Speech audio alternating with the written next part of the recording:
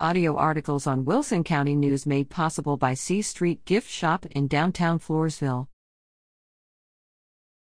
Ukrainians don't know yet. In Ukraine, war continues and begins to go unnoticed. Note I wrote Ukraine and not the Ukraine. The first indicates I went to college. The second indicates I may have gone from high school to Vietnam, all those decades ago. In America, where we say we have no class system, we define class membership with the things we say. This is because no one wears crowns anymore, but we still need to know who the peasants are.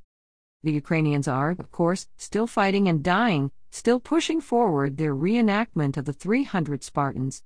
It's gonna make a great computer-generated movie someday, although there may not be many Ukrainians left to provide authentic voiceovers.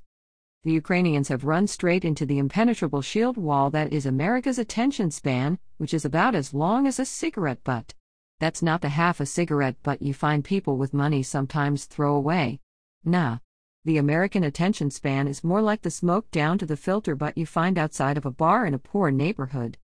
And, as if our miserably short attention span wasn't enough, there's a war in Gaza, and it involves not just Arabs but Jews. How can you expect Ukrainians versus Russians to get more pay-per-views than Arabs versus Jews? The first is the undercard. The second is the title bout, and you're a lot more familiar with the fighters involved.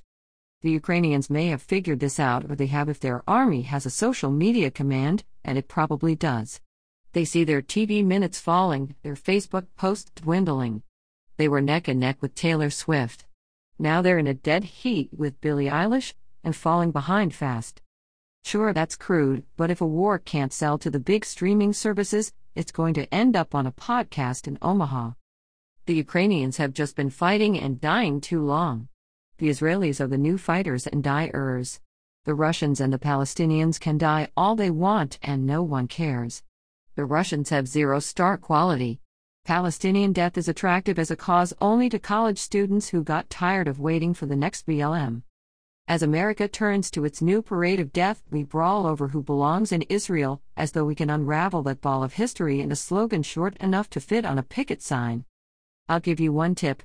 Do not argue any kind of international issue with anyone who refers to any part of the world as the Holy Land. Hippie-ish as it sounds, every inch of this world is holy, and the failure to recognize that is one reason why we keep butchering each other in ways that taught God how to cry. As the Ukrainian war vanished behind the war in Gaza, the Ukrainians are going to watch us turn away. We have too. We're getting bored. We always get bored. If the Ukrainians get anything out of us forgetting about them, it may be that the aid money will keep flowing because, once we're bored, it won't be worth arguing about anymore, and we'll forget to turn off the faucet.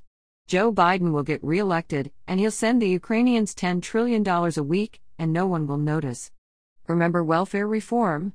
It was a big deal for a while, and then we got bored, and then the welfare money started flowing again, and no one cared. The border wall slipped into that land of forgetfulness a few months ago, as did the idea of NATO countries paying their fair share, whatever that meant. Heard much about Confederate statues lately? The world is a multiplex of disaster, and we're forever stumbling from theater to theater, catching a little bit of disaster on one screen, and then drifting to the theater next door to see what they're showing. It's not a good way to see history because it mixes it up in our heads, and we go home early with a headache, accidentally leaving our wallet behind in the theater.